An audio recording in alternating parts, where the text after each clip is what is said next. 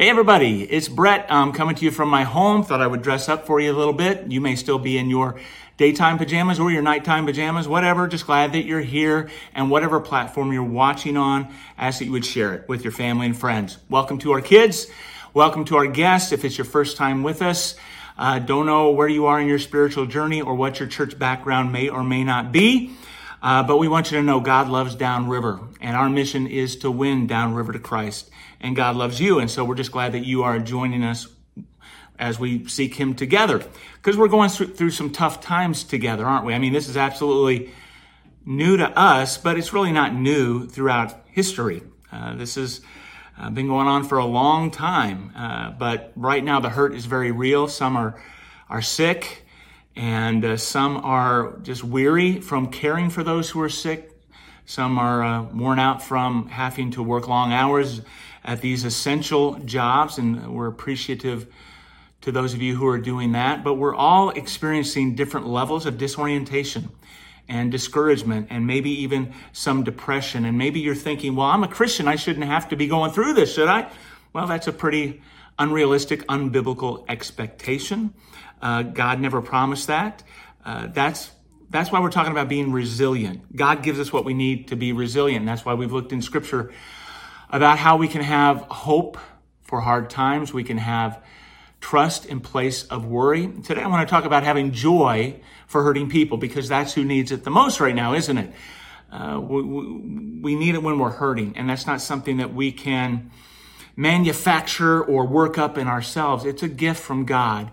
It is a fruit the Holy Spirit produces in us. And so our big idea today is going to be, by focusing on what we have in Christ, we can choose joy. That's the key. We can choose to be joyful. So I'm just going to be real with you, because I know there are some pastors and churches have good motives trying to keep our faith up. But by doing so, they tend to downplay or ignore the hurt we're going through, because they'll talk about how, hey, it's all going to be okay. Everything's going to be great. God's got this. And they'll quote some Old Testament verses that apply to the nation of Israel. God made with them under the covenant in the Old Testament, where He promised material and physical blessings in place of obedience. That if you're obedient, then no plague is going to touch you. You're going to have abundant crops. I'll heal your bodies. I'll heal your land. And that's overpromising, because we are not under that old covenant promise with Israel. We are under the new covenant that Jesus brought. And it's a better covenant with better spiritual promises that aren't necessarily physical and material guarantees of good health or abundant crops or any of those things. Yes, we're promised blessing for being faithful, for generosity, all those things, but they're on a different level, a more eternal level. And so we got to be very careful when we're saying, hey, everything's going to be okay, because the only place that everything's going to be okay is heaven. And we're not there yet. So I want to see the church responding to this pandemic with an inner kind of joy that doesn't downplay the hurt or ignore it, or has this Pollyanna-ish outlook on things. And neither should the church respond with the kind of negativity and sarcasm and spreading rumors that doesn't make anybody feel better. Jesus actually warned His disciples about what was to come before He was crucified in these words in John chapter 16. He says, "Now is your time of grief, but I will see you again, and you will rejoice, and no one will take your joy away." Nobody's going to take away your joy. I love that. And that's what we're going to be celebrating next week. Nobody can take away our joy, because Jesus is risen. That's what Easter is about, living the resurrected life. It's not just a once-a-year holiday. That's why Mark and I are going to be bringing a message on Easter called Easter Every Day, how it applies to our everyday life. And I hope you're going to do your best to invite people this week. We're counting on you to invite your family and friends. Invite at least 10 of them. I think they're going to be more open to an invitation this time of year or probably more than ever in their whole life than this year. So send them a text, pick up the phone and call them, shoot them a social media post or something, because one invite really can change a life forever. And I know some people are talking about, hey, for Easter, wouldn't it be cool if we had like a drive-in church, like a drive-in movie theater? A few other churches around the country are doing that. But I got to remind you, in Michigan, we are under a stay-at-home order, and we're really not supposed to be going out for anything except the essentials, medical supplies, and food. So we don't want to ignore that and bring disrepute upon the church. So we're just going to meet together here online and to stay home and stay safe. But here's what I'd like you to do. I'd like you to think about how you can invite somebody. Maybe here's a good idea. Why don't you shoot a quick video of yourself, like no more than 60 seconds at most, so something short about how Jesus has changed your life, and then invite him to church. And again, don't get all like weird, super churchy on him. Just real quick, how Jesus changes your everyday life. And you might even tag it, hashtag Easter every day, and then say, join me for Easter online at southpointccc.com. Never know how many people will show up just because of your story. Because this has brought us to our knees. It has humbled us. That our modern, sophisticated technological culture is not used to this. We are used to convenience, and we're used to comfort, and we're used to quick fix kind of mentalities where we are easily afforded whatever medical treatment we want.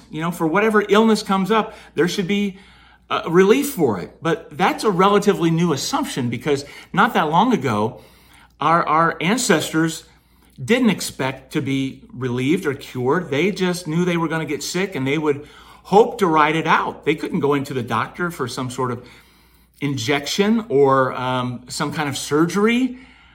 They just hoped to survive it, because life was tough. I mean, the lucky ones survived childbirth. The luckier ones made it past childhood, but life was short, and death was always around the corner. It's just a normal part of life. And grief was a part of life too. It still is today, of course. I mean, Jesus experienced grief more than I think anybody can understand, not only because of people like Lazarus, his good friend, dying. I mean, but the thing about his grief is he grieved, but he brought Lazarus back to life. And that's why he helps us to handle grief a whole lot better, because he gives us a hope beyond the grave. I mean, he gives us reasons to go on living every day, Easter every day. So, some of you have already probably been touched by this virus. You know somebody who has it. You may even have a loved one who has it, or maybe has already been lost to it. Or maybe you've just gone through grief recently for some other reason. Somebody has passed in your family.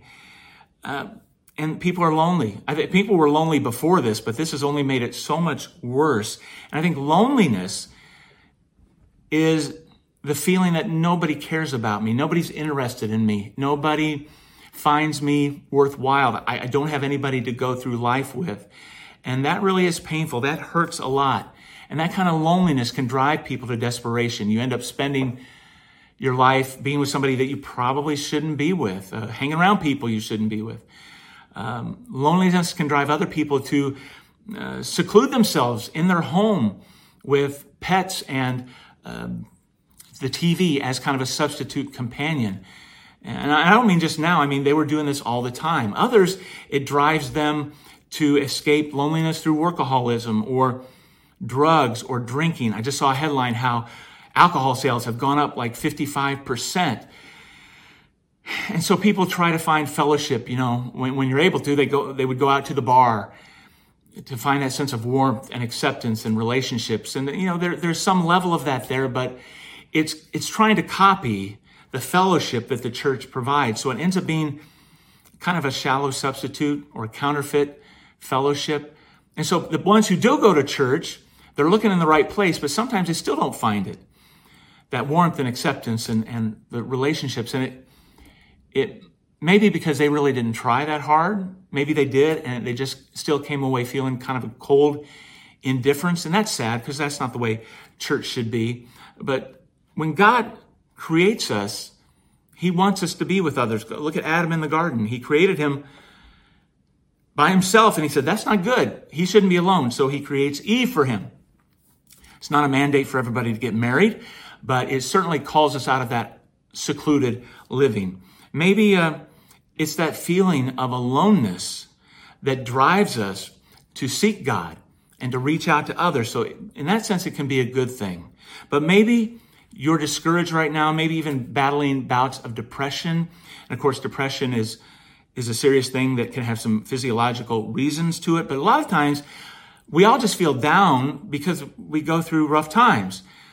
And you think, well, I shouldn't feel that because I'm a Christian. But you know what? We all go through valleys and where bad stuff happens and it's a downer. And that's okay. But we don't want to live life in the valley, in the pit of despair and despondency. You look at many of the Bible heroes of faith, and they went through times of discouragement too. Moses and David and Jonah and Jeremiah and Peter, they all experienced discouragement. And I think a lot of times it came from the idea that they felt abandoned by God, right? That's a common element.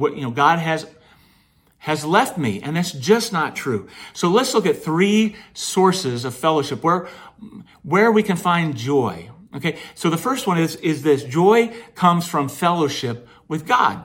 Okay, God made you for fellowship with Him, and you're not fulfilled until you find that fellowship with Him. Joy is found in the presence of the Lord. God is the one who tells you, you're somebody who does matter to me. You are important. You are worthwhile.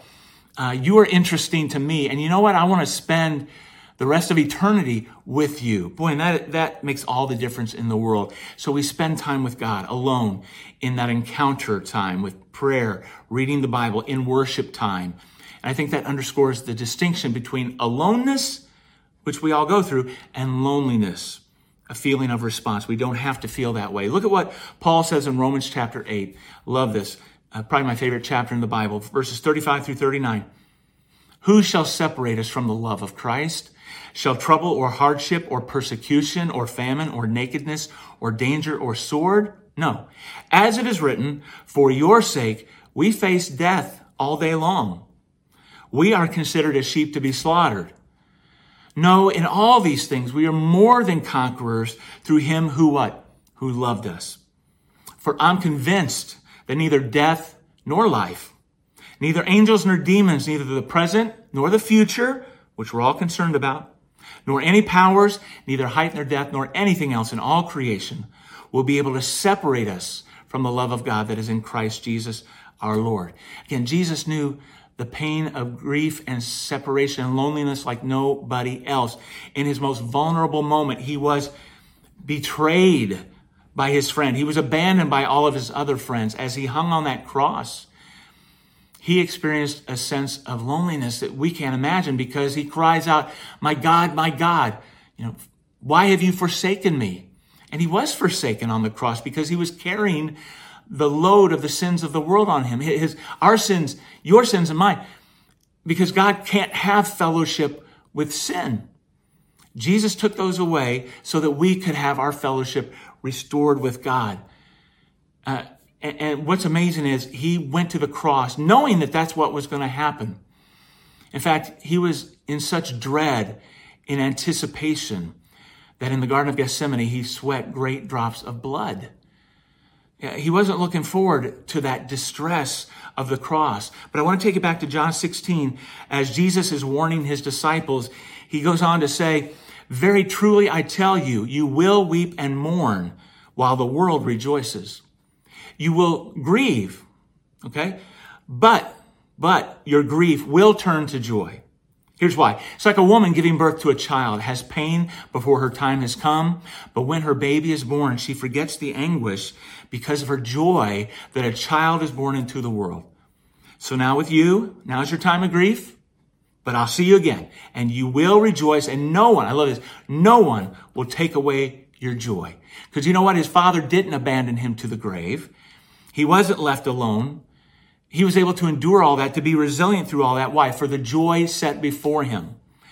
Not for the joy of the cross, but for what it would accomplish, for what lay beyond it, our salvation, the resurrection, our eternal life. So in some cases, your hurt may be spiritual because there's a sense of separation from God, all right? Sin feels good for a while. It's pleasurable. It's fun. But ultimately, sin leaves you feeling lousy. It drags you down. You know that. And so you got to get rid of that separation. Only Jesus can do that for you because God cannot have fellowship with you while you're living in your sin. So you got to make a choice. Am I going to forsake God or am I going to forsake sin? You know, after Jesus appears to his disciples, he also makes this promise to all of us. I'm going to go back into heaven so that I can send you my Holy Spirit. Because while I'm limited in this physical body, I can't be with you, all of you, all the time. But my spirit can. The presence of Jesus is in us through the Holy Spirit at all times, through all things. And so we're never really alone. All right? We don't have to feel lonely because we're not really ever alone. So joy comes from fellowship with God. But number 2, joy also comes from fellowship with God's people. We need to be part of a loving, supportive group of fellow believers. Jesus surrounded himself with people, in fact, sometimes so much so that he found it difficult to get away and be by himself. But he did life together with his group of 12. And he gives us the church, right? In Hebrews chapter 10, verses 24 and 25, it says, let's consider how we may spur one another on toward love and good deeds, not giving up meeting together, even if there's a virus, even if your building's closed, as some are in the habit of doing, but what? Encouraging one another, and all the more as you see the day, the second coming, approaching. All right, well, look, we're so different in so many ways as the church. We come from different backgrounds.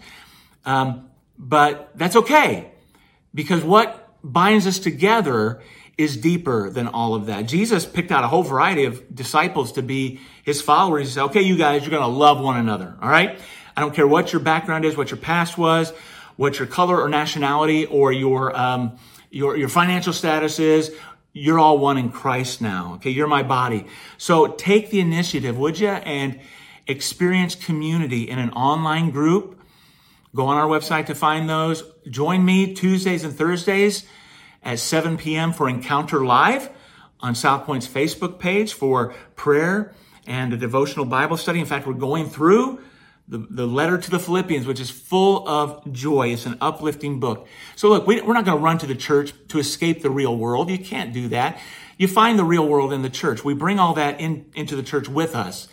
But we can leave it there with God, because there we meet a real God who's the real answer, the help, the hope, the healing that we need. And you know, some churches might give off a vibe where we say, like, we don't want you here unless you act happy. You put on a smiley face, you know, act like everything's great, because it's not. Church is a hospital. And in a hospital, some people are hurting and some people are healing, right? Sometimes you need to be uplifted and sometimes you need to be the uplifter. So I want you to check out 1 Thessalonians 5:11. The Apostle Paul there says, therefore, encourage and build each other up, just as in fact you're doing. That's what we should be doing with one another. Rejoice with those who rejoice, grieve with those who grieve, comfort those who need comforting, because we are here to bear one another's burdens. And sometimes we all just need that encouraging word, that listening ear, that smile and prayer. And that reminds me of one of my favorite old stories about a deacon who went to visit one of the elderly church members who had just gone into a nursing home. And so he walks in and sits on the couch next to her recliner, and he notices on the table between them a bowl of peanuts. And he says, hey, do you mind if I have some of your peanuts? And she says, oh, honey, not at all. You just go ahead and help yourself. Well, he notices that her dentures are missing, but he doesn't say anything. And they continue to talk, and he encourages her for about an hour. And then when he gets up to leave, he notices the bowl of peanuts is empty. And he said, oh, I'm so sorry. I ate all of your peanuts. And she says, sweetie, that's okay. I already gummed all the chocolate off of them anyway. Classic. I love it. I don't know if you're laughing, but I love that one. And it leads me into the next part of having joy. Joy comes from serving others, not just being with them, but serving them. Because you think about Jesus was a servant, and he got into a whole lot more disgusting situations than chocolate gummed off. You know, he was touching lepers, and now I'm not saying go out and be around people who are sick, but I'm saying find ways to serve one another right now. All right? Because who was more full of joy than Jesus? I don't believe for a minute that he walked around with some kind of sour expression on his face, that he was always somber looking, because he was full of life, full of joy. And so we're going to serve one another in a way that gets us out of our own discouragement. Isn't that true that when you focus on somebody else's concerns and problems, it lightens the load on you. It gets you out of your misery, because when we focus on ourselves, that leads to discouragement. Now, we're not going to go serve them just so we feel better. I mean, that will rob you of all the joy of serving others. But you may be aware of the old acronym that's going to help us get a proper perspective. The way to spell joy, J-O-Y, is by putting Jesus first, others second, yourself third. And if you get those in the right order, you will have joy. So I am proud of the way our church is serving all the time, but even more so now, the way our food pantry volunteers are meeting needs, the way our creative arts volunteers are making sure we have these services, and the way our kids and student leaders are making sure that our youth have experiences online, the way our group leaders continue to lead, and the way people who are just calling in to check up on each other, the ones who visit people in the hospital, and they're not able to do that right now. And I think it's frustrating to all of us that we can't get out there and be more of a help to what's going on right now. But that's okay. You do what you can. You pray for one another. You keep checking on each other. Because I want us to go back to 1 Thessalonians 5. Now, verses 16 to 18. In fact, at home right now, everybody say this out loud together with me. You ready? Here we go. Be joyful always. Pray continually. Give thanks in all circumstances, for this is God's will for you in Christ Jesus. What a great memory verse, right? It's a command. Be joyful always. Doesn't mean that you can feel happy, because it's more than a feeling. It's something deeper than that. And so by focusing on what we have in Christ, we can choose joy. Because the joy of the Lord is my strength, and I will rejoice, because I know God loves me, and He's the source of life. He's the source of healing. I don't expect everything bad and negative in this life to disappear. He never promised that, but the day is coming when it will. He has promised a day when He will wipe every tear from our eyes. There'll be no more grief, no more loneliness, no more discouragement or problems or pain. I'm looking forward to that. But until that, we hold on to the promises we have from Him right now. So let me speak to you for a moment if you're not yet a Christ follower, because I don't want you to let this moment go by. To ask, okay, what's my next step? What am I going to do with this? And maybe it's simply just to come back next week for Easter, and that would be great. But maybe it's to go beyond that. Maybe you're ready to really consider following Jesus, putting your trust in Him, turning from your sin, being baptized into the one who died for you, who rose from the dead, uniting with Him in your own death, burial, and resurrection in the waters. We can show you how to do that at home even. So don't let this moment pass by, because we've seen how quickly things can change. And you really need a solid rock to build your life on. And your soul needs an anchor in this storm. We don't know what the future holds, but you need to know your future, where you're going to go if you didn't have another day on this earth, all right? So if you're considering, if you're exploring what it means to follow Christ, if you're ready to confess Him or to be baptized, would you reach out to us, contact us, give us a call, text the word decision to 734-890-5454, or email decision@southpointccc.com. Because that one decision will be the best decision of your life, and it will change your eternity. So reach out to us so that you can receive the joy of having your sins forgiven and eternal life. Let's pray together, everybody. Father, we come before you and thank you for what we do have in Christ, the things that matter most, the things that will last beyond this temporary time and beyond this temporary world, God. Jesus, you said that when one sinner repents, turns back to you, that the angels in heaven rejoice. And we want to be able to rejoice with people today. We want to have a party in heaven together with the angels as people make the decision to follow you. God, we're so grateful for the joy that comes from the clean conscience, the peace that comes from knowing you and having our sins forgiven. God, we're looking forward to celebrating together for Easter, the resurrected life that we can share in each day. Thank you for your promises, Lord, that make us resilient. We pray protection, healing, help for all those in need right now. Lift the burdens, lift the weariness, lift the grief and the loneliness so that we can rejoice in Jesus' name.